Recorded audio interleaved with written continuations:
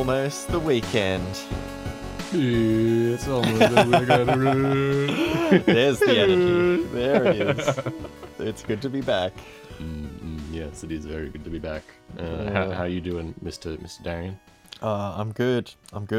Man, I wish I had a whole new world and set of video games to talk about, but I'm just replaying Zelda. From the top? From the top. I'm just obsessed with that shit. Wow. Did you try the DLC? Yeah. So I bought the DLC and then restarted, and I think there's lots of armor sets and random stuff that I'm just finding. It's not I gotta say the DLC isn't really that good bang for your buck.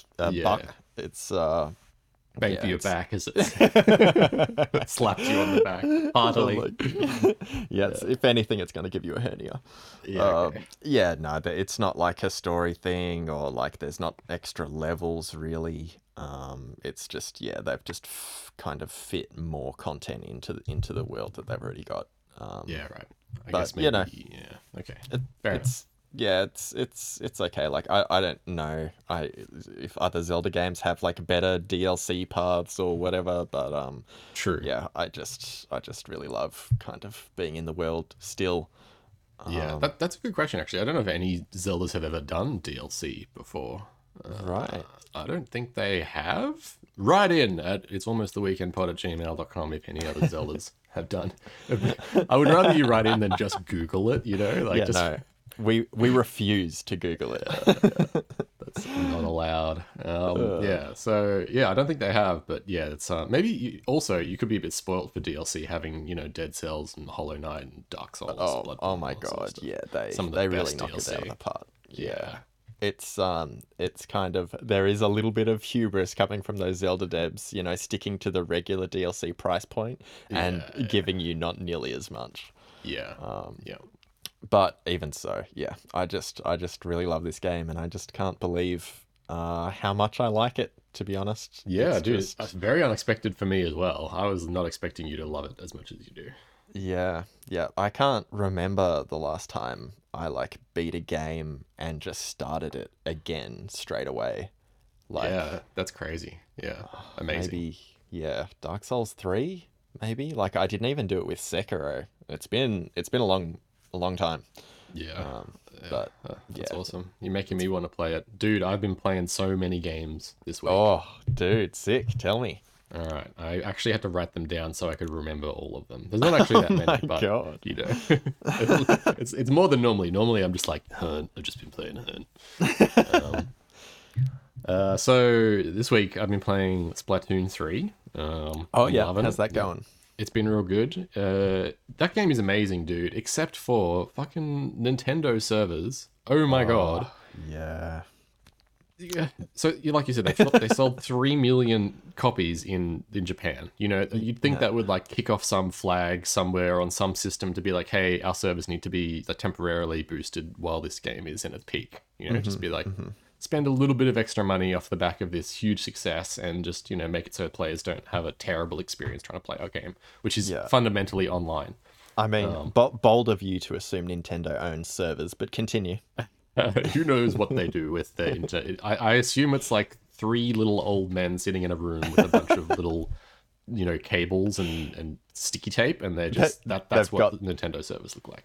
They've got their fucking abacus out. They're, translating the binary to whatever the fuck code abacus uses. And basically when you log on to Splatoon, it's you either get the room with the 3 old men or you don't. You just get ported to an empty room with a fly buzzing around it. It's absolutely atrocious. So you can try to play Splatoon and then, depending on, whatever star sign it is or the rotation of the moon, I don't know, any random facet of life, you'll either get a communication error or you'll get a flawless connection, wow. No latency, perfect gameplay, or just drop out. Or you'll play halfway through a match and then it will kick you out for no reason. Lovely. It'll be one or more of the players has disconnected. And it's no, none of the players disconnected. Something else happened and you're lying to me, bro. Everyone was here. Everyone was having a good time. Oh my god. Anyway, so that's easily the worst part. But when it's working, it's fantastic. Hell yeah, that's And great to hear. it has been better ever since. Like for the last few days, I've been getting fewer and fewer of those errors. So Lovely. And so, have you played the other Splatoons? Like, are you finding this is a worthy predecessor? Wait, predecessor? Successor? yeah, it. I played Splatoon 2 a fair bit, but I don't remember. But I mean, exactly how much. Mm, Um, I remember using quite a few of the weapons. I don't think I unlocked all of them, but I remember playing a fair bit of it. right. But just the main mode, uh, I never really dabbled in Salmon Run, and I never really dabbled in ranked. Whereas this time I'm dabbling in ranked and I'm doing heaps of Salmon Run because it's so fun. There's like 17 different kinds of bosses that randomly show up during the Salmon Run, and Whoa. it's very I cool. mean, what? So, what is Salmon Run? Ugh, It's the okay. imagery is incredible, but Yeah. I have no idea what it is. So did you ever play Gears of War Horde mode? Yeah, yeah. Yeah. It's basically like Horde mode, but only 3 rounds. Oh, And yeah. yeah. So you're on this little island, right? And the tide has like 3 different settings. It can be low, medium, or high tide. So Mm-hmm. there's like, water around the island, rising and falling, depending on what stage you're in. Mm-hmm. Salmons, little weird salmon creatures will crawl onto the island and try to attack you. You got to stop them, shoot them. There's an Hell yeah. egg. There's an egg basket where every time you kill a salmon boss, which there's 17 different kinds, they will drop a few salmon eggs, and you have to put eggs in the basket. Mm-hmm. Every round you have a quota, so you have to get a certain number of eggs to pass the round, and there's Mm-hmm. 3, and that's it. That's just 3 rounds. So like maybe at the start of the round you kill the first boss really easily, and then another boss shows up, so you get you surpass your quota of eggs. Okay. And sometimes there's like random events. So it'll be like, oh, there's some crazy shit happening, like a bunch of flying salmon come in with like crates and they drop egg baskets, and there's all sorts of other stuff. Like the weather can change, or what kind of tide it is affects what kind of bosses show up.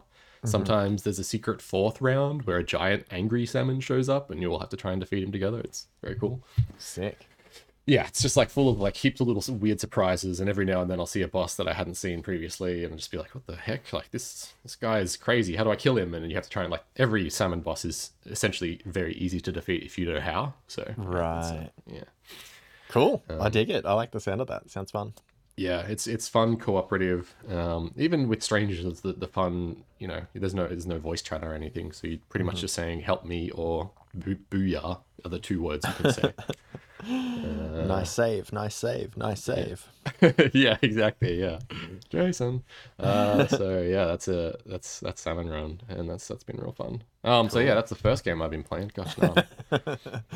Hell yeah. Um, What's course number 2? Question number 2 is: do you remember Devil Daggers? Of course, you remember Devil Yeah. Daggers. Yeah, yeah, Game yeah. was sick. So the creator of Devil Daggers actually an Australian developer, Oh, cool. and they released a new game called Hyper Demon. Great name. Oh, I mean, Devil Daggers to Hyper Demon. Oh, It's looking good. this is maybe my game of the year so Oh far. my god. Wow. It's incredible, dude. It's like, oh man. So you remember in Devil Daggers you have to like progress from the start every time. It's like, Mm-hmm. you get a skull, you shoot the skull, it spawns a couple skulls, and Mm-hmm. then as you progress it gets more and more hectic, and it's like Mm-hmm. a battle of not attrition. It's just like, you have to try and keep surviving and kiting the enemies around to Mm. to progress, and the Yep. score was based on how long you survived. Yep. Yep. In this one, it has a really novel way of scoring. So effectively, the score starts at 10 and is always ticking down. So your score Mm. starts going down over every second you lose one score. Mm-hmm. In order to increase your score, you need to kill enemies, Mm-hmm. and the enemies spawn based on how quickly you kill other enemies. Okay. Yep. And so it's this amazing blend of like having to move really fast to kill enemies fast enough so that your score doesn't keep dropping. Mm-hmm. And also the way that it spawns enemies and the way that you move around is just so fresh and so cool. There's all these like movement tricks you can do where like you kill a certain type of enemy, it gets downed, you can bounce off it, which kills it, and fly through the air and shoot another enemy in its weak spot so that you like get a combo going, and then as you're falling you shoot some other enemies and do like a ground pound on another kind of enemy that you spotted. Like it's all, and the way that it looks, it's like I don't know how to describe it. It's like looking. It's imagine being able to see like a fly, like 360 degrees. Yep, yep. That's what the game looks like. Wow, that Yeah, sounds so cool. What yeah. what was it called again? Hyper Demon. Hyperdemon. And is this something that you can only play on PC at the moment? I think it is only PC. It might be PC Mac. I'm not sure, but it's Yeah, okay. definitely you would need a mouse and keyboard to play this game. It's not. Right, I see. Yeah, you need to be able to like spin around 360 degrees in like a second to be able to Okay. succeed. Yeah, I'm with you. I'm with you. Oh man, that sounds sick. Yeah, so I've been playing that game and trying to like beat my friends' scores and stuff. It's been real good. Cool. I think currently my record is 53.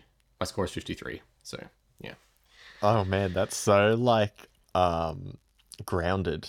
I feel like a lot of arcade games purposefully have scores that are like, 500,000 or something, and you're yeah, like, yeah, hell yeah, my high score's, 2 million. I love that your high score's 53. yeah, yeah, yeah. It's like the first time you play it, you get a score of like 8, and then you think you do better because you survive for a really long time, and then you check your score and it's like -12, and you're like, Oh my what? god.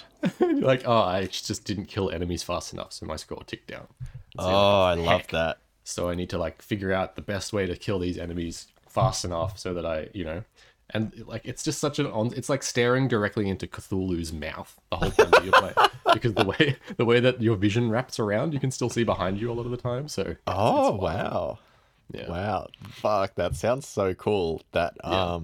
That kind of mechanic around the score where it forces you to be aggressive reminds me of Bloodborne a Oh, little bit, where you've got to like totally. get your health back, but this is like that on crack where like the whole point is to be aggressive. Yeah.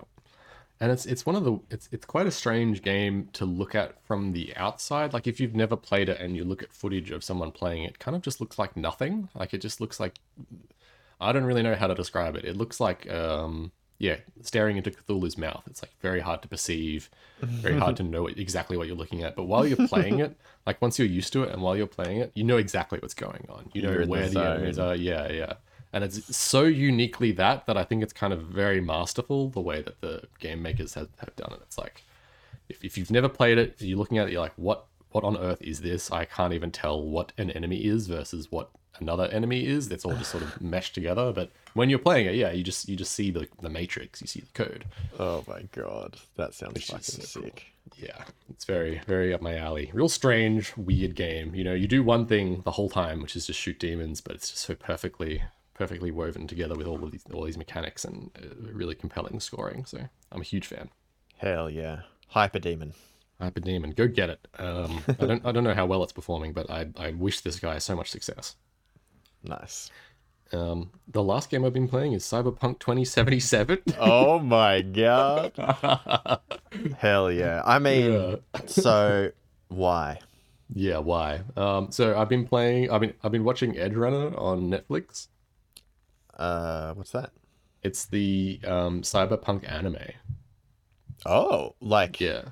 as in the genre cyberpunk or the brand cyberpunk? It was commissioned by CD Projekt Red. Oh, right. They commissioned Trigger Studio Trigger. Do you know them? Yeah, yeah. Trigger do like they did Soul Leader, um, Kill la fuck, Kill. Kill the Kill. Yeah, yep, yep. Yeah, yeah, yeah. So they've got this like super stylized, really wacky, almost incredible silhouetted animation style, and so I'm a huge fan of Trigger. Sick. And so yeah, I've been watching that and being like, I wonder what's the update game like on Cyberpunk. And now that I've got a PlayStation 5, I can actually play it in like the highest settings. Right, right. My headphones just died. It's okay, I can still hear you. It's just now I can hear myself. Oh, Oh god. um, Sure, we can put a pause on. no, it's all right. I would need to go charge my headphones. I'll just keep going. All right. We're powering through for the fans. Yeah. We're making it up as we go. Yeah, so Cyberpunk anime is really good, and I haven't finished it yet, but I've been really enjoying it. Surprisingly, when I first started Right. watching it, I was like, "This is kind of dumb. Why?" Yeah.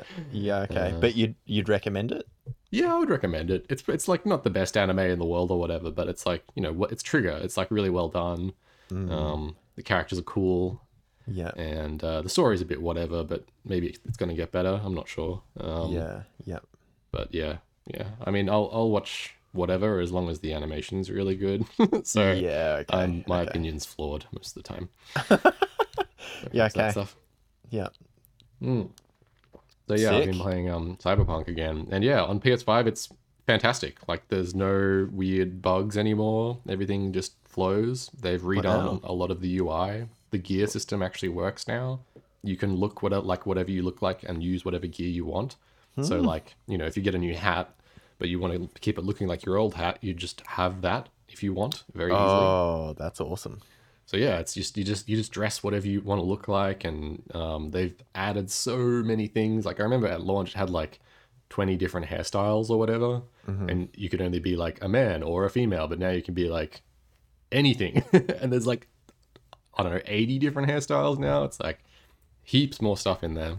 Cool.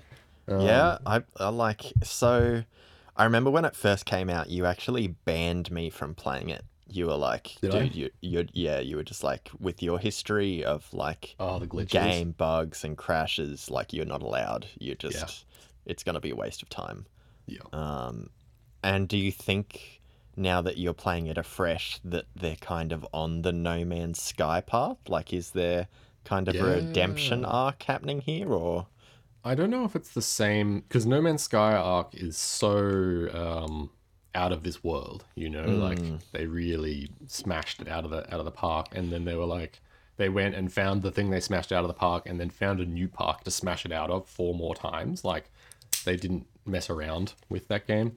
right. Yeah. Whereas this one feels like they've reworked a lot of things and fixed basically all of the issues. And they've had a bunch of updates and DLC and stuff go in, and it's all just there. And like I got the PS5 version for free because I have the PS4 version, so that was one of the things Oh, that I was a right. little bit worried about. I was like, I kind of want to play it again, but I don't want to play like the PS4 5 version. I want to play the Mm, actual PlayStation 5 version. mm-hmm. So that's nice that they just gave you that. So yeah, I would say if you ever get your hands on a PS5 or a really beefy PC, then definitely give it a go. But like, if you're gonna play on PS4, I'm not sure. I would have to test it again. But yeah, it's Yeah. it's such a like creamy, like very high res style looking game that I don't know how well it runs on a PS4 these days. Yeah, I'd be yeah, I might just wait. I'm definitely Mm. interested in it because like I really loved that Deus Ex game. Yeah. And like I've been reading the William Gibson Sprawl trilogy, Oh, which cool. he's like the godfather of cyberpunk. He wrote the Neuromancer in 1984. Yeah. And like yeah, I just really love that vibe and that kind of world like and I watched Tim Rogers' fucking 12-hour review on Cyberpunk and Yeah. like a lot of the footage, I mean, he had the PC to end all PCs, but Yeah. a lot of the footage just looked incredible, just the atmosphere of the world, not like Yeah. the story of the gameplay or whatever, but just like driving through Night City looked fucking sick. And I think, a bit like Deus Ex, there are a lot of flaws in that game, but like the atmosphere just made me want to be there. Totally. Yep. So like maybe Cyberpunk could serve the same kind of purpose. Yeah, I am now that I've got the PlayStation 5 and it's way less glitchy. So one of the issues with it initially was like you'd be like, yeah, I'm in the world. I'm a cyberpunk dude or lady or whatever, and I'm like chilling, doing my missions, and I'm like real invested. You'd be like driving along in your car, and then like your car would just randomly explode because another car had flown up from underneath it, just like a random glitch. And you'd be like, wow, I'm definitely not in the world anymore. Right, And yeah. so a lot of that stuff is done away with. I'm still like super early. Like I still have a lot to go Hmm. before I like get into the open world proper. Hmm. I mean, I have access to everything, but the way the game unfolds is a bit. I don't really want to spoil anything, but yeah, I'm still quite early. Right. Um, well, you've seen the review, but still, I won't spoil anything. Yeah, yeah. So I've been playing that a little bit and enjoying it. Still not enjoying it as much as Hyperdemon, but it's still a good time. Yeah, Hyperdemon sounds so good. Yeah, dude. One of these days we shall play it. Hell yeah. All right. Well, we're changing things up a little bit this episode. I've got some crispy fried chicken for y'all, which is a little bit different. All right. Shall we dive in? Shall I just start shoveling flaky shit into your mouth? Yeah, my mouth is agape. Shovel it in. Okay. Wing number one. We got some Ubisoft devs from the Quebec branch, which is like a pretty big branch for them. They're refusing to work with creative director Jonathan Dumont on the newly announced Codename Red. So I don't know if you saw, but Assassin's Creed finally got their like Samurai Assassin's Creed announced, which is like something I know people have been asking for a really long time. But like, this was before Neo and Sekiro and Ghost of Tsushima, so like, it feels like they're kind of pretty late, and you know I can't imagine them doing a better job than Ghost of Tsushima. As much as I shit on that game, like, it's very much in line with that like Assassin's Creed framework. But anyway, Dumont previously directed Odyssey, and is reported to have created a climate of fear, quote unquote. Cool. Yeah. With allegations of general abuse and repeated harassment of female employees. Ubisoft CEO Evie Guillemot, I'm sorry if I butchered that, but I think it's Evie Guillemot, has made a statement explaining that Dumont has been appropriately disciplined, which is actually like an unintentionally honest statement of sorts. Like, if you work at Ubisoft, you can expect your boss to get away with abuse and keep their job. Like, the CEO guarantees it, you know? Like, it's a bit like, oh. But there's no date for Codename Red yet. But, you know, thirsty ass Creed fans can get that samurai fun eventually. But yeah, things not going so well on the dev side at Ubisoft. Yeah, so what was it? The creative team is refusing to work with him? Was that what you said at the top?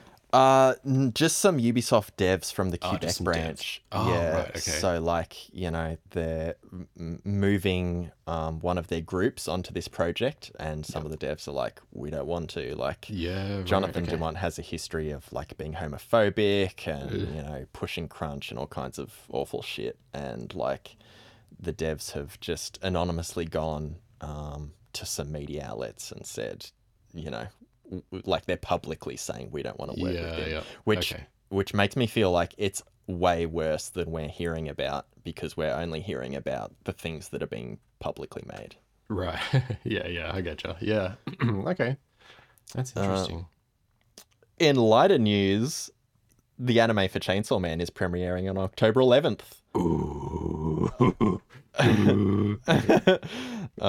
So we're getting 12 episodes. I don't think we're getting 12 episodes on October 11th, though. I think it's going to be like a weekly deal. But from October 11th, which is, you know, going to be pretty soon after this podcast airs, you're going to be able to get your juicy mitts on that weird shit.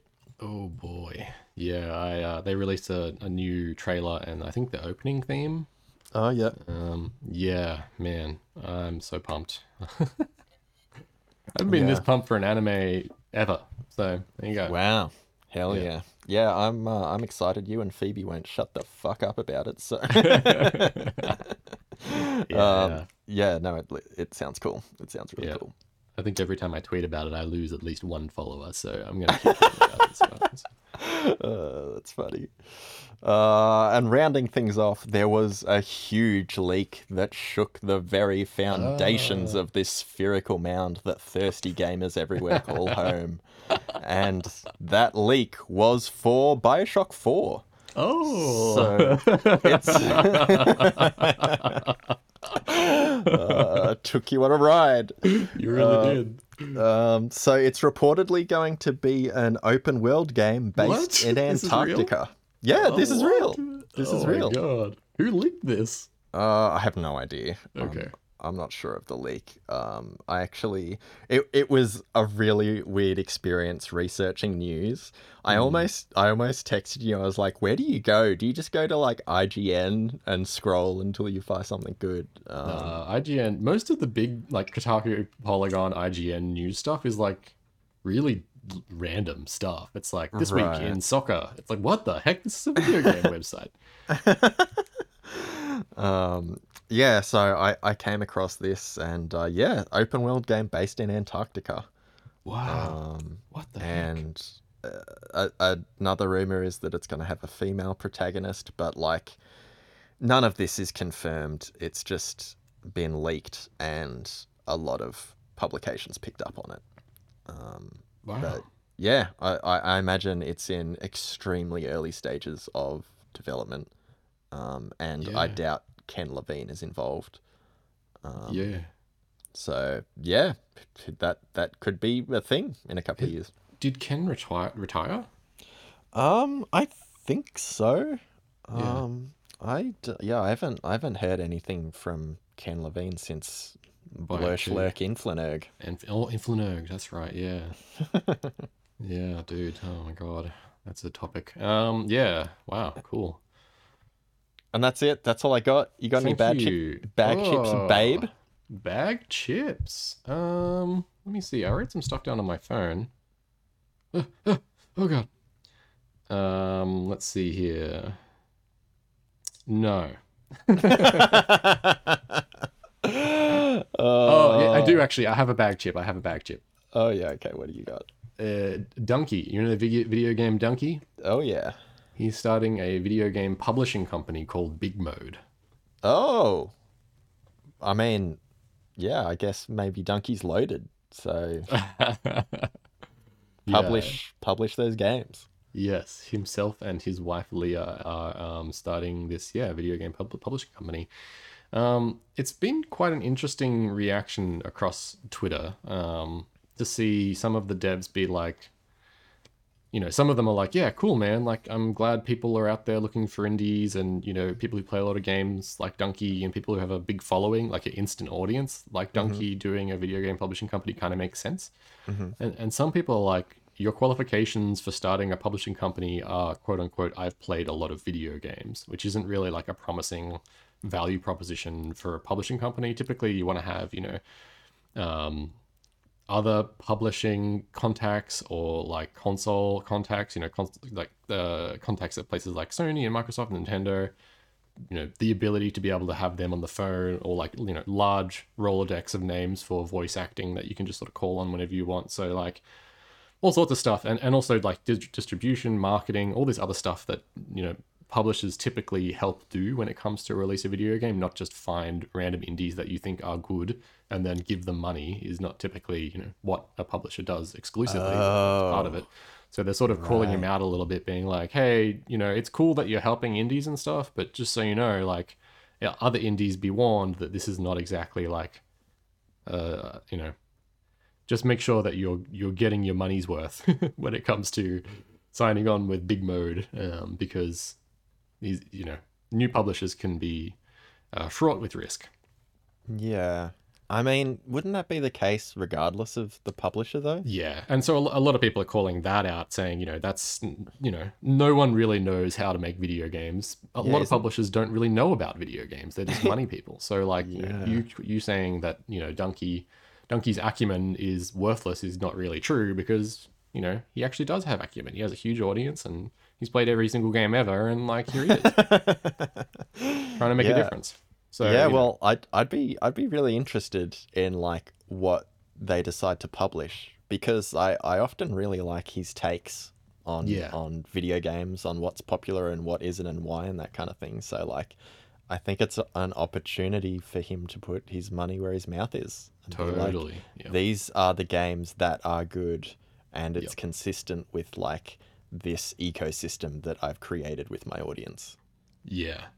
I think he's really going to learn a lot, I don't know Mm, how much of a businessman Donkey is. He seems like quite a creative to me. And I'm not sure mm. about Leah. She may be more business minded, but I think they're about to learn that like, this isn't you know, making video games is not like a fun business, you know, like Yeah, especially on the publisher end, it's like really quite, you know, it can get really dicey and really hard to deal with and toxic and horrible. And you really need to be quite careful about, you know, who you're signing on and when and for how much and all that sort of stuff. Like it's obviously it's business, right? Like it's not like a fun creative thing to do. It's like hard. Some people really find it fun, but not I.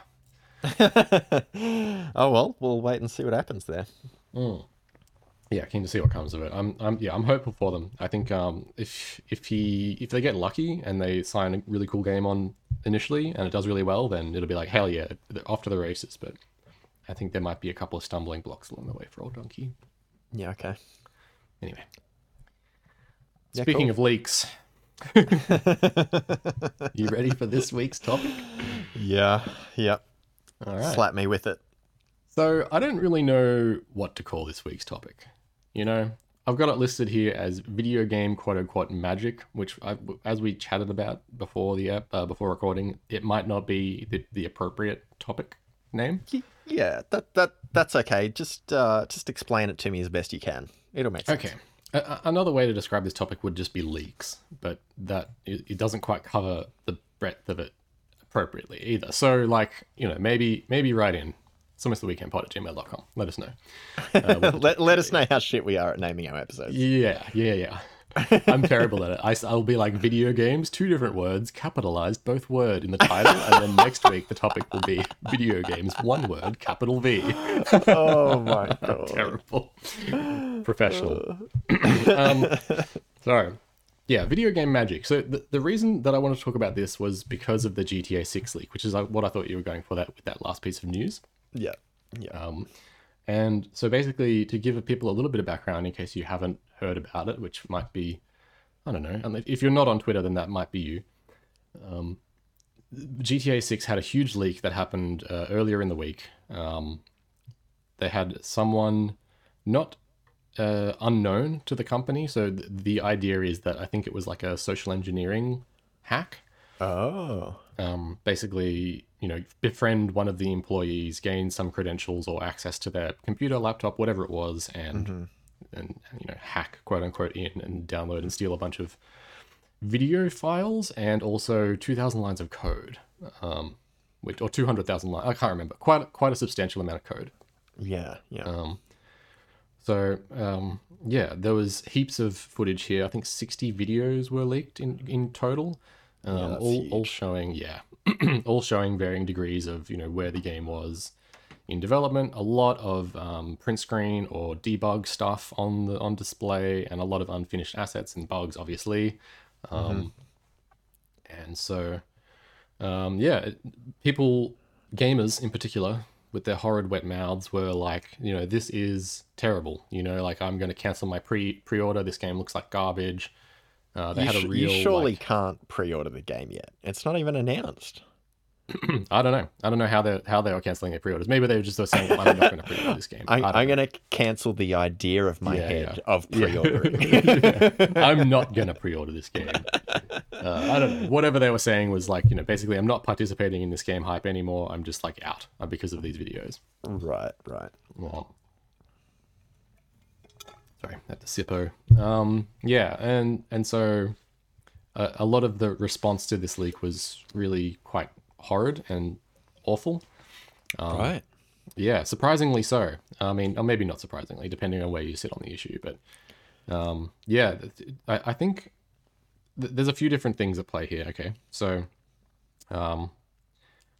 when it comes to the topic of video game magic, I say magic because it's like in reference to movie magic or making movie magic, which is something that maybe it's just my own personal experience, like coming up with this term, but I have really clear memories of being like watching TV or like going to Movie World as a kid, and they're like, this is how movies are made. And they'll show you, you know, like, here's the actor in front of the green screen, and then we're going to blow a fan in their face and make it look like they're flying. And Yep. you there from the audience, come and pretend to be Superman. We'll put you over the green screen, and they like show you what it looks like with the clouds flying by and everything. So it looks like you're flying. Yeah. And it's Bro, like that. I did that exact thing at Movie World. That was a great description. Exactly. Yeah. I think people have these core memories. It's not just me, right? It's got to be not just me. So yeah, there's that part of making movies, and even like a lot of Blu-ray or DVD specials will come with like a making of or special features. It's got like, here's how we did this thing, and Yeah. so you get a little bit behind the scenes. Yeah, and Um, like deleted scenes, and it's yeah, got like all the frame data up on the screen while the yeah, scene runs. Like, yeah, yeah, it's not polished. yeah, and even like old school movies, you'd go to see them in the cinema, and you'd get the doop doop beep, like the little Totally. pre-roll. Yeah. Which still can be found sometimes. Like Grindhouse movies, they still like they did that a lot. Hell yeah. So yeah, that all of that sort of, what would you call it, cutting room floor stuff is present in movies, and a lot of the time it gets labeled as magic. Right. And I think that is also a little bit flawed, but it's a less negative way of looking at the making or seeing the in progress part of something and saying, oh, that's just how it looks while it's being made.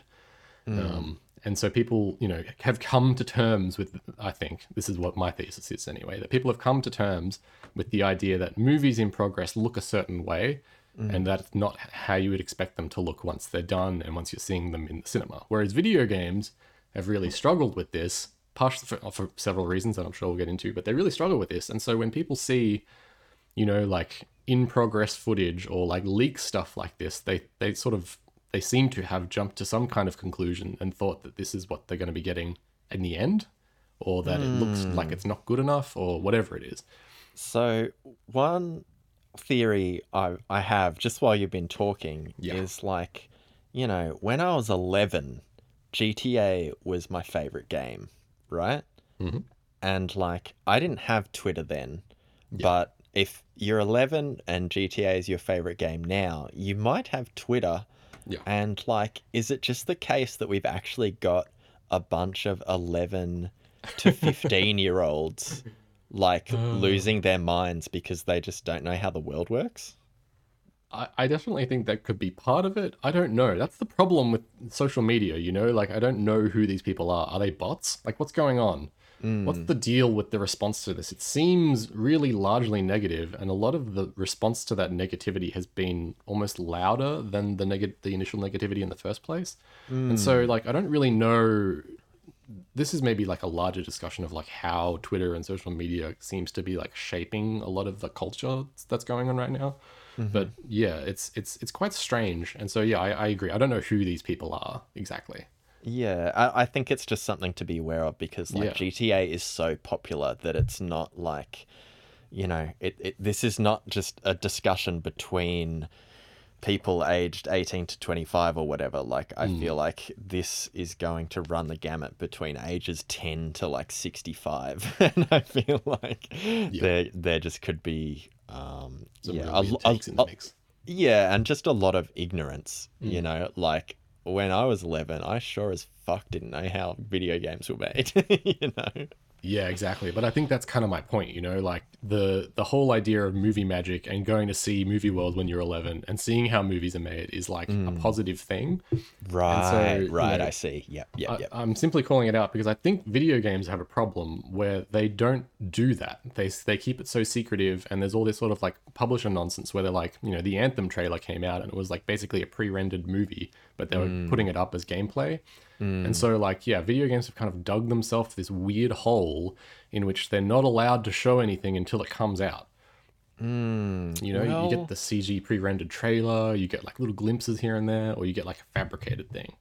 yeah, I think one of the main differences that sticks out for me is that they can't show it because like if you put Brad Pitt in front of a camera and you're like, this movie's coming out in 18 months, like it's still Brad Pitt in front of a Totally. camera, Yeah. If if you try and do that with a video game, it's like fuck, you need to make Brad Pitt out of polygons and get the lighting right and do like a million different things, which comes at the later stages of making a video game. So like I don't know if it's that video games have like dug themselves into this hole. It's that this is the most efficient way to manage a project, which is a video game, and like you just don't do that stuff until the end.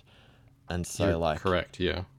And so the only way that you can get a polished preview to an audience with a video game is to make a vertical slice Yep. where you create, you know, a 30-minute segment of exactly or what you hope the video game will be like when it's completely finished.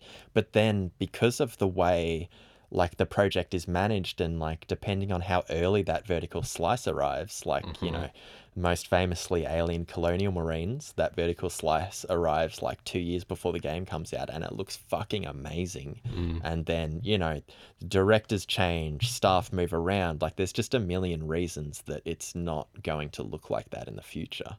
And Yes. so like I think it's just so hard for the medium to kind of get around that problem. And Yeah.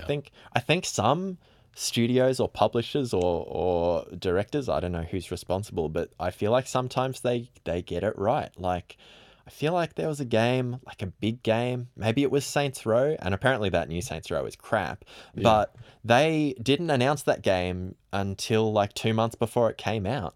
And like that's the fucking shit. That's Yeah. awesome. That's like, you know, we know exactly what it's going to be like because it's only 2 months away.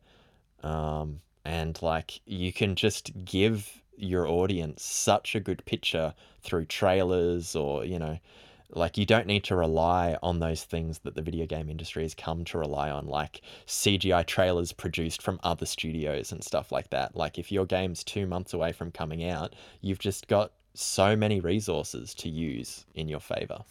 Yeah. I hadn't thought about that part as well. Like the cadence at which you announce stuff is really important. So, you know, there was a bunch of people obviously on Twitter being like, I know how to make games, and obviously this is the wrong way to make games. You do the art first. And that tweet got quoted by a bunch of really high up AAA dev companies and publishers being like, you know, the art goes first, and then they show some footage. I'm not going to send it to you, but I'll send it to you afterwards, and I'll put it in the episode description because I think it's a really fantastic thread of video games in production way early on. So it's games like Control, Uncharted. Yeah, dude, I actually saw this thread. Yeah, Cult of the Lamb. Yeah. Yeah, Cult of the Lamb, Uncharted, The Last of Us, and, you know, it just showed how, you know, Nathan Drake was driving around big grey Cubetown. polygons and Yeah. shit like that. Like, it was just super, super rudimentary. Yeah. And so I think that kind of response is actually good, you know, like it's, even though it is dunking on someone, it's like it's a sort of a little bit of a negative, but it's also like, okay, now we actually get a chance to talk about and look at this stage of development, which no one ever gets to see, where like the main character is like nothing like they look in the final game, like in Control's case. All of the environments are gray. There's like text on the screen. One of the things that I think threw me the most was like everyone, well, some of the, you know, 12-year-olds or whatever commenting and being like, what's all this text on the screen? Why are there lines everywhere? I'm like, to me, it's like, that's just debug, you know, like everyone, anyone who's ever made a game before knows what debug looks like. But apparently these people have never seen debug in their life. And so it's like, it's wild to me that they're like, what is this? Because, you know, when you're making a game, you need to know all sorts of stuff. You need to know like how fast you're traveling. You need to know like whether or not a button's being pressed. You need to know the state of other people, like, and all this stuff is like going on under the hood, and you need to print it somewhere, and so it ends up on the screen, and that's what they're looking at in the video. It's like all of this programmer, you know, tech happening live in front of you, and you know, it's just like, it's so that you can test stuff. So yeah. Anyway, that having more of that, I think, being shown is good, but the other side to that is these are all successful games that have already come out. You know, like the goodwill has already been earned through these games, and so them showing some early part of their development isn't going to impact them negatively. If anything, and it makes it better. Like, so, you know, inevitably it's kind of tricky, right? Because if I follow that logic path down to the end, it's like, okay, we need someone making a game right now to be brave enough and crazy enough to do a tweet or to put out some media that's like, okay, here's what the game looks like, and it looks, you know, terrible. It's got cubes, there's stuff on the screen, you know, there's all sorts of terrible things happening. It looks nothing like it's supposed to look, and to have the audience be like, yeah, cool, I guess they're just making a game. You know, like that's just not gonna be the response. Yeah, I mean, it's just like anything though. Like if you show any project within any industry in the early stages, like it's not going to look like the final product. So Mm. I just feel like it's a bunch of people not knowing how the fucking world works. Like Yeah.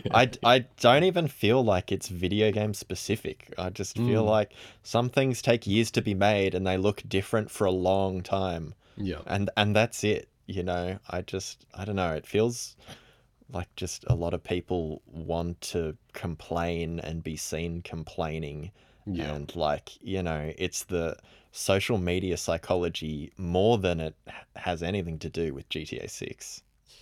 Yeah. Yeah. Yeah, totally. The first thing there is like one of the things that I've noticed with video games is they will look not good until the final year, maybe 6 months, and then so much polish happens. Like Mm, the game looks vastly different, in the last 6 months than it did prior to that. It's crazy the amount of stuff that happens and gets thrown in and adjusted and moved around. And yeah. that final period of time is really crucial to like the final look of the thing. Hmm. And I think that that's what a lot of people glance onto, is because obviously people see things, and that's how they judge the quality of it, by looking at it. And so yeah, it's that's definitely part of it. And yeah, the social media part of it as well. Um what was I going to say? There were some other interesting takes that were like um people saying that companies like Rockstar, where obviously there's some crunch going on, and they've been living off the GTA 5 success for a really long time, and basically just, repeatedly releasing new paid content for the GTA 5 online experience, Yeah. over and over And again. like, to be fair, as a corporation, why the fuck wouldn't Not you do great. that? They've made $6 billion in Yeah. profit from Yeah. one game they released 10 years ago. Like, Yeah, it's crazy. are It's a you lot. insane? Yeah. Like, you can't criticize that, Yeah. because it's just like, if your goal as a company is to earn money and you're that They've done it. successful, like, what? Why would you do anything else? Yeah. Yeah. Well, I think the criticism can come from a fair place, where it's like, they're not the ones making the money. The players making the money. They're the ones getting the half-assed product, or the product that's broken or glitched or whatever. Like, Oh, totally. so Oh, no, yeah. I think creatively, like, fucking criticize the shit out of them. And, like, Yeah. Take Two is a corporation, Mm, like, this is another instance where a really popular video game is actually just made by a corporation. Like, mm, just imagine Jeff Bezos making your video game. Like, this is exactly the same thing. And, yes. like, I think people forget that. People forget that it's not like some fucking art department with a bunch of creatives sipping lattes and like coming up with really original ideas. Like, this is bald billionaires demanding things. Is that how you imagine my studio? A bunch of art department sipping lattes? That's pretty much it. You've nailed it. Yeah, like, yeah, it is. It is wearing really, really comfortable jumpers. Yeah, and noisy keychains. Yes, you pretty much nailed it. So yeah, there's that part of it as well. People were saying, Rockstar or Take Two deserves this sort of thing to happen to them because of the way that they've Oh, treated their employees in the past. I Um, mean, yeah, that's just a way more complicated issue, right? mm, Because like, I think, yeah, like, sure, the executives at the top of Take Two deserve to like have everything taken from them, but like the share price drops a little bit. yeah, They go back to temporarily. their $1 million mansions. Like, nothing changes for them. What Mm, changes is for the people who are on 50K a year working in the art department for 10 hours a day, and mm, like, they're getting crucified for something they haven't had a chance to polish. yeah, And like, the detrimental aspect of this is to people's mental health. It's not to fucking Take Two and their like bill or check that they get at the end of the day. Like, mm, very few things is going to change that. It's like the people who we actually care about, the people who are getting a salary and like they're just hanging on, and it's like, fuck. Now the whole internet is like jumping on my back for something I haven't even had a chance to release properly. yeah. Yeah, so there's been, various other responses. Like that's a really grounded way to look at it. One of the animators who I followed from a long time ago, who's working on GTA 6, made a little tweet thread about it and had a bunch of really positive responses, which I thought was really nice. That's great. So yeah, people supporting the devs on this, which is nice to see, but also, you know, the other side of it as well with the corporate part of it, which is I don't think anything really changed. Like you said, nothing changes for the top, and I don't think anything actually changes for the product either. Like I think in the end the game is going to come out on the same day. The game is going to basically make the same amount of money. I think it's just sort of like ruffled a bunch of feathers, and been like, hey, like up your security. That's kind of the end part of it for Yeah. them. Yeah. And it doesn't sound like there's actually been any valid criticism, like, if that makes sense. Like, No. it doesn't sound like people are saying, oh, I mean, it's just so early in development. Like, even if they were like, oh, the gameplay, the shooting mechanic is really sloppy. Like, Mm. how can you criticize something that isn't fucking ready? Yeah, and Like, it's also like not their job to have an opinion on that. Like obviously the people who are making the shooting part of that game know that it looks like that. It's mm, probably months old or weeks old, that footage. Like they probably yeah. fixed that 4 builds ago. Like there's Yeah. no piece of advice here that can come from any point of like actual constructivity, because it's like, yeah, dude, this shit's old. Like Mm, this is mhm. old. We fixed this ages ago. All of the stuff that you're talking about has already been fixed, or it's going to be fixed in the next several updates. Like you're not making this. I am. Like I already know, dude. Like my boss told me. Like I'm done. I've done it. Yeah, yeah, Mm. So yeah. yeah, It must be so disappointing for like that team, yeah, to get so much unwarranted feedback. yeah, yeah. It would be really annoying. Yeah, It's like yeah. I don't know if you've ever experienced this, but like when you're working on something and someone like leans over your shoulder while you're working on it, and they're like, "Ah, the nose isn't right," and you're like, "Fuck you, go away." Bro, I mean, I've never drawn a nose right in my entire life, so I can't really, You can't relate. can't relate, but I can imagine. Yes. Yeah, yeah. It's that micromanagey, but on like the Yeah, world's largest scale where like everyone on yeah, Twitter has an opinion about your work all of a sudden. So yeah, yeah. That fucking sucks. yeah. So yeah, but I think it like brought up a bunch of really interesting stuff to do with that aspect of like, making video games is like a long process that no one really fully understands every piece of, barely Mm-hmm. anyone at least. Mm-hmm. There is a bit of video game people or creators, publishers, whatever, being a bit cagey about talking about things early on for a good reason. Mm-hmm. But I also think there's a little bit of swing that we can do on the creative side to show things in progress, not necessarily for a game that hasn't been announced or released yet, but maybe post-release like these these larger studios are doing, or Mm. previous successful studios doing some discussion about it, saying like, hey man, just so you know, like this is what the game looked like, 4 months in. It's not pretty, but this is what it looked like, and now look what it looks like. Looks great. Just so you know, this is how it goes, or like this is how we do animation, or this is how we do sound design. This is what level design looks like. Here's what a gray box is. Like all of this stuff Yeah. is like really positive for I think consumers to understand, not necessarily about specific parts of projects, individual projects, but like at large.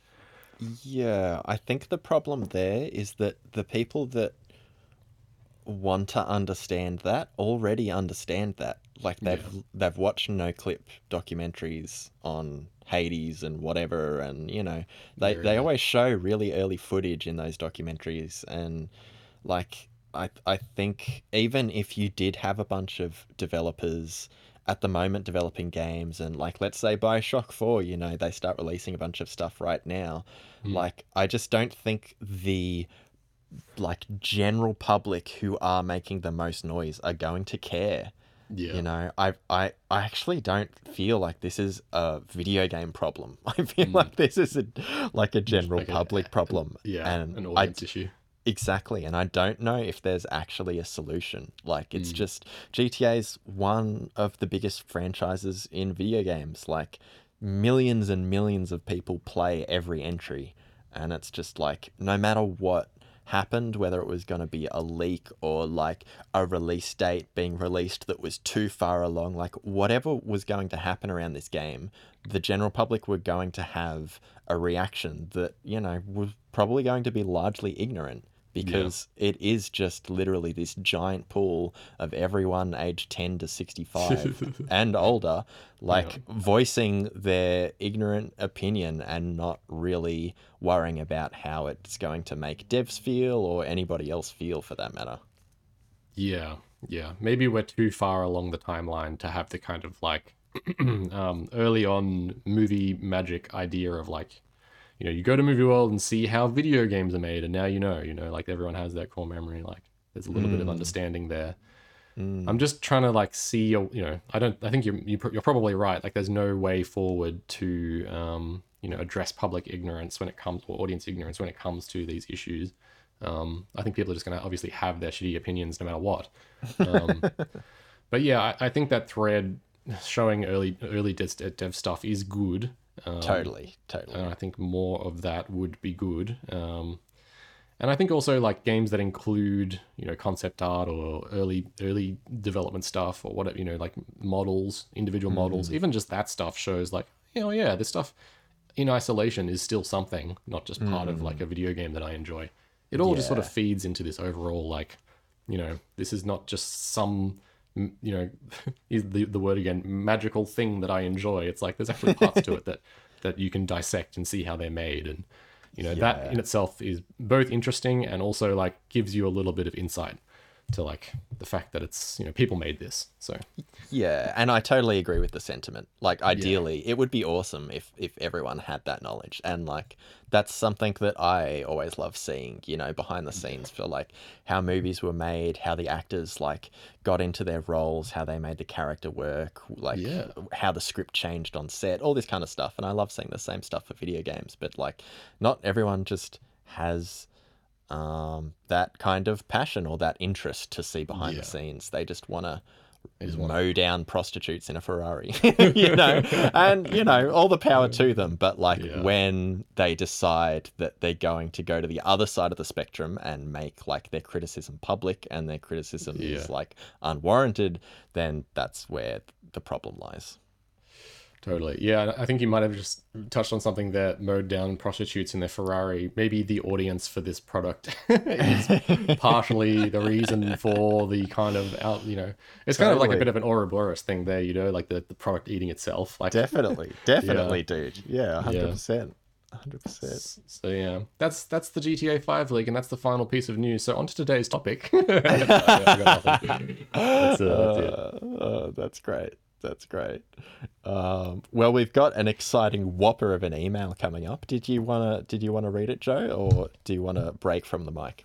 I think I've done a lot of talking. How about you go for this one? All right. We're gonna pull it up right here. We've got an email from the Twilight Priest. Wait, we got another email. Yeah, but one email an episode. Let's slow our roll. Oh, heck! I didn't even realize. Okay, yeah. Let's You should have told me. All right, cool. Yeah, let's read Twilight Priest's email. All right. Hello, boys. First and foremost, congratulations on the engagement, Joe. That's fantastic news. I just wanted to weigh in and clarify the story of my own engagement that Joe alluded to at the start of the last episode. As he mentioned, my experience was less traditional in the sense that my wife proposed to me. So for a period of time, I was the only one of us to have an engagement ring, although it is more designed like a simple wedding band. It does have a small sapphire embedded in it. Ooh, if you were playing Breath of the Wild, you could get 260 rupees for that sapphire. He's in too deep. Think about. And that sapphire is there to signify its purpose as an engagement ring. By the way, if everyone's just listening in for the first time, Joe got engaged the other week, and I had a bunch of questions because I didn't know how any of this shit works. So this is really interesting for me. Yeah. After some time, I did also give my wife her own engagement ring. Oh, there you go. So double engagement ring. Yeah. But only after I had enough fun teasing her by letting her know that if she wanted a ring, she should have waited for me to propose. That's solid. Yes. Come the wedding day, my engagement ring became my wedding band, and my wife has an additional simple wedding band that complements her engagement ring. Oh, double ring. Interesting. The key takeaway from this is that there are no rules. Direct. I know. Direct message I'm being here. implored. Joe, I implore you to keep that in mind now that you are undoubtedly beginning wedding planning. Remember that it is a day for the two of you, and with the exception of a couple of legally required phrases that need to be included in the ceremony, everything is up to you. Yeah, and thank fucking God they made gay marriage legal and took out that bullshit about how marriage could only be between a man and a woman. Every wedding I went to where the celebrant had to read that out, the groom and the wife were like, I mean, the groom and the wife, the bride and the groom were like, they've got to read this out, but we fucking hate it. Legally, they have to read it out, but we fucking hate it. It's just like, yeah, it was always shit to see. And shit to feel if you were queer. Have fun with this. Don't get bogged down in what you think other people expect of you. Seek out and do whatever it is that you want, and that will make you happy, whatever that may do. Also, don't try to organize a wedding in the middle of a global pandemic. That is my advice. That's all. Good advice. Yeah. As for you, Darian, oh shit, here we go. He's like, and another thing. I challenge your ignorance in regards to the statement that Black Flag was the last good Assassin's Creed game. Oh, come at me, bro. I will concede that it was probably the last game in the series to do anything particularly innovative. I can't speak much to Origins or Odyssey, as I didn't spend any real time with those games, but I would argue that Valhalla was a fantastic game. Wow. Innovative, not particularly. It really didn't bring anything new to the table other than the setting, but what it did provide was a robust RPG foundation, solid combat, and a story that was engaging enough for what it needed to be. On top of all that, it is a game that still continues to be supported with reasonably frequent updates and events that, for the most part, are completely free. There are a couple of paid DLCs, but they weren't integral to the story at all, so remain completely optional. What this gives you is a solid gaming experience with hours and hours of playtime. I have easily spent 180 plus hours without any DLC content. And in the world of $100 AAA video games, that kind of money to time to enjoyment ratio has to count for something to someone. So I think you've kind of mentioned a key metric there, which is enjoyment. I think trying to tie value to time is a bit of a fallacy. I think tying value to enjoyment is where it's at. So like if you played 180 hours and you enjoyed those hours, then fuck yeah, that's huge. But like for me, you know, I played Ghost of Tsushima for like 30 hours, and for 25 of those hours, like I'll never get that time back. I thought it was atrocious. Yeah. And like Twilight Priest lent me that game. I played that game for free and I thought it was bad value. Yeah. So like that's interesting. If you're able to like get enjoyment out of those 180 hours, then fuck yeah, that's where the money is. I don't think it's in the 180 hours themselves, if that makes sense. And it's kind of like what I'm doing with Breath of the Wild at the moment. Like I'm replaying it again straight after I've played it. I'm seeing a lot of the same stuff twice. But did you meet the Korok seed guy this time? Oh my god, yeah. So I didn't look it up though. I was like, I'm gonna fucking find him, dude. Yeah, he's right there. It still took forever. What? No. He wasn't fucking right there for me. I like so right there. So okay, like there's a Breath of the Wild wave. I've got Phoebe playing it. Will is playing it, and like I was, you know, I'd done a beast before I found him. Like, I'd done so much, and I'm like, Phoebe, I can't find this fucking dude. And she's like, dude, it's so fucking easy. You're such an idiot. And I was like, don't tell me. I want to find him naturally. And it just took ages. I uncovered a lot of the map before I found him. Yeah. I seem to remember, and I'm probably wrong here, but they're like, you should go to Kakariko Village or something. And on the way to the village is the guy. Okay, so they do say go to Kakariko Village. But there are 3 entrances into that village, And if you consider that you can climb everything and fly in, Yeah, there are there's a way to do it. 360 entrances to that village. So, like, it's not as clear cut as, like, go to Kakariko Village and you'll definitely come across him because everyone takes the same path. Right. I would say then that's a design flaw, because really, if he's someone, maybe not crucial, okay, but like he's fairly important to a lot of people's experience of that game. I mean, is that generous? Nah, yeah, I beat the game without ever knowing he existed. I know, Like, but that's you, Darian. You're yeah, even so, I had a great time. I thought there were enough weapon slots as it was, but now that I found him and I'm getting more weapon slots and like, other than the cute kind of puzzle aspect of getting the Korok seeds, I actually have some incentive. Like, it does make things better. okay. The game is better having found that character. Yeah. But yeah, I do think there's a fundamental flaw with open world games that this game hasn't been able to solve, which is when you want the player to do specific things. And like, obviously, maybe the developers didn't want 100% of players to find this character because, like, you know, if you consider the tutorial area for that game where you get the 4 Metroidvania traversal things, like, you can't, you have to do that. Like, they don't let you leave without doing that. And they do it in a way that's, I mean, really impressive. Like, they make you feel like you're playing the game already. And like, the first hour of Breath of the Wild is the worst part of the game, and it's fantastic. Like, they do an amazing job. And so, like, it makes me wonder, like, what was their intention with this character? Maybe they didn't want 100% of players to find it. Because if they did, then they made a mistake. So maybe they could have done, if they did want to do the, 100% of players find this character thing, they could have done the Elden Ring path, which was you make, at a certain point after you do 2 shrines or something, he pops up out the front of the shrine and he's like, hey, I have your Korok seeds. Sort of like, what's her name? That's how you do it. Yeah, she just appears at the, like, 5th fireplace or whatever the metric is. Yeah, you're right. Yep, that would be a great way to solve it. And like, I feel like there are a couple of other ways as well. It seems pretty straightforward. And like, they did that with the old man. You can ignore him, but when you pop out of the shrine, he flies over.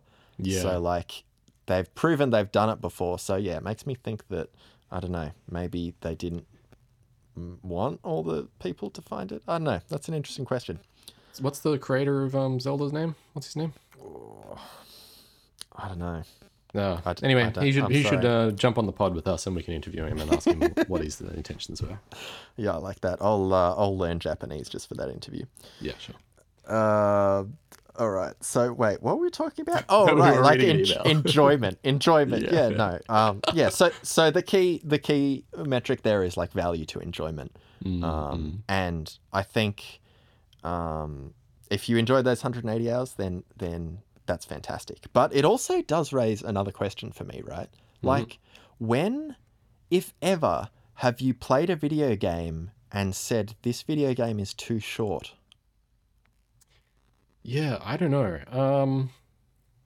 Because look, here's the case. I've got Hyperdemon on the brain. Hyperdemon is $15. Right. You could play that game for literally 8 seconds and be like, I don't like this game. And never play it again. So I don't know. Maybe that's the case when a game is too short, because potentially that's the whole game for you. Is like, but that's not the game being too short. That's you playing the game for a small amount of time. Yeah. So the full game, who knows how long it is? Man, I don't know. I'd have to look at a library of games. I'm really bad at like thinking of stuff off the top of my head, Yeah, that's all good. But my point is, like, I've only ever played games where I'm like, this is too long. I don't think I've ever played a game where I'm like, this is too short. I'm always like, fuck, I'm ready for this game to end. And like, I'm good at it now. I just stop playing. Like, I don't push through. I don't have that like sunk cost fallacy thing going on. But yeah, just interesting. And I think kind of dangerous to tie value to time, because like, I mean, for me, one of the best gaming experiences I had this year was Before Your Eyes, and that's right, yeah. That only goes for like an hour and a half, and like when it ended, I was like ready for it to end. Fantastic. It doesn't need to be any longer. and like enjoyed my time with it. So I think like if you're creating a game that has 180 hours worth of enjoyable time to players versus 90 minutes of enjoyable time, I think you're successful either way. Yeah, I would agree. I agree. I think a lot of games are too long. That's my old man yells at Cloud. Like, there's so many games out there that I feel like I would have enjoyed way more if they just ended, you know? Like, Oh, just totally. finish it off. Let me get on with my life. Totally. I mean, like I said with God of War, if that game was like 4 to 6 hours long, I Right. I would fucking love the shit out of that. But brother, 4 hour games don't win awards and rake in the big bucks. I wish they did. You need 40,000 RPG mechanics in there. Yeah. 400 hours of unadulterated dot following. Um, Yeah. to go back to the email. So by all means, call recent Assassin's Creed games uninnovative, but to say they aren't good games is quite harsh in my opinion. All right, I think that's pretty fair. To, I guess, redact my original comment, I would say that those games are unenjoyable to me. So, like, subjective rather than objective, I don't think they're good, but ultimately those games are not enjoyable. I played Odyssey. I got that shit for free, and it was just, I mean, it was just a video game. It was like, it just exists. It's huge. The voice acting was bad. There are a bunch of glitches. The story is barely passable. It had one interesting mechanic that was really cool, where if you stay out in the desert too long, you start to hallucinate monsters and shit. Yeah, And cool. that was fucking awesome. Yeah. But like, they're just not games that I get enjoyment from. But I don't want to yuck your yum. If you enjoy that shit, then fuck yeah. If you can spend $100 and get 180 hours of enjoyment, that's fucking sick. That rules. Yeah. Yeah. As always, keep up the great work, boys. I don't have a specific topic for you, but I would love to hear about anything else that gives Joe another chance to talk technical animation at me. Oh, Ooh, all right. we can do that. I'm glad you are the one person that enjoyed that episode. Damn it. No, I enjoyed that episode. Keep building that fan base so that one day we can revive the Titanfall 2 service. Your friend, Yeah. Twilight Priest. Hell yeah. Thanks, Twilight Priest. Yeah, totally. Yeah, awesome, man. Thanks for the email. Yeah, value to time, or time to enjoyment, I think is a way better metric. I think you probably mentioned it, but I've never heard it like spelled out to me like that before. That's really good. Yeah, I mean, I don't know if I have either. I just feel like that email brought it out in me. I feel like I think it's because of just my journey in enjoying video games as well. Like, I used to squeeze every penny and get a game on release, platinum it, do absolutely everything, and like by the end of like getting 100%, I was not enjoying that video game. I was turning up for a fucking job. Yeah. And whereas now, like, I just do whatever is fun. Yeah. and it just like, there's no guilt anymore. Like, I don't feel any guilt about playing Breath of the Wild a second time when I could be playing something new. Like, I'm just going to play it until it stops being fun. And once that happens, I'll move on to something new. And so I think that's like, yeah, I think that's the way to go, people. Yeah, I think that applies to a lot of things as well. Like, I know we're sort of we're going to round it off right after this, I reckon. But I know, like, creatively, a lot of people struggle with feeling guilt for while they're working on something. They'll be like, I'm not enjoying this, but it's like, I need to practice. Like, I think the best practice you get is the practice that you're enjoying, like even if it's not something that you're entirely up to yet, like if you're, learning to draw or whatever and you struggle with faces, but you really enjoy drawing hands, it's like, oh, just go draw a bunch of hands, man. Like, it's fine. Like, just enjoy what the thing is that you're trying to do. Like, it sucks that you're not good at that other part yet, but every hour spent is like valuable if you're enjoying it. So exactly. There it is. Every hour spent is valuable if you're enjoying it. Pack it up, sign it off. Pack it up. Wax that envelope. The podcast ending. Go, Joe. You got it. Podcast over. Podcast over. Bye-bye. See you next week.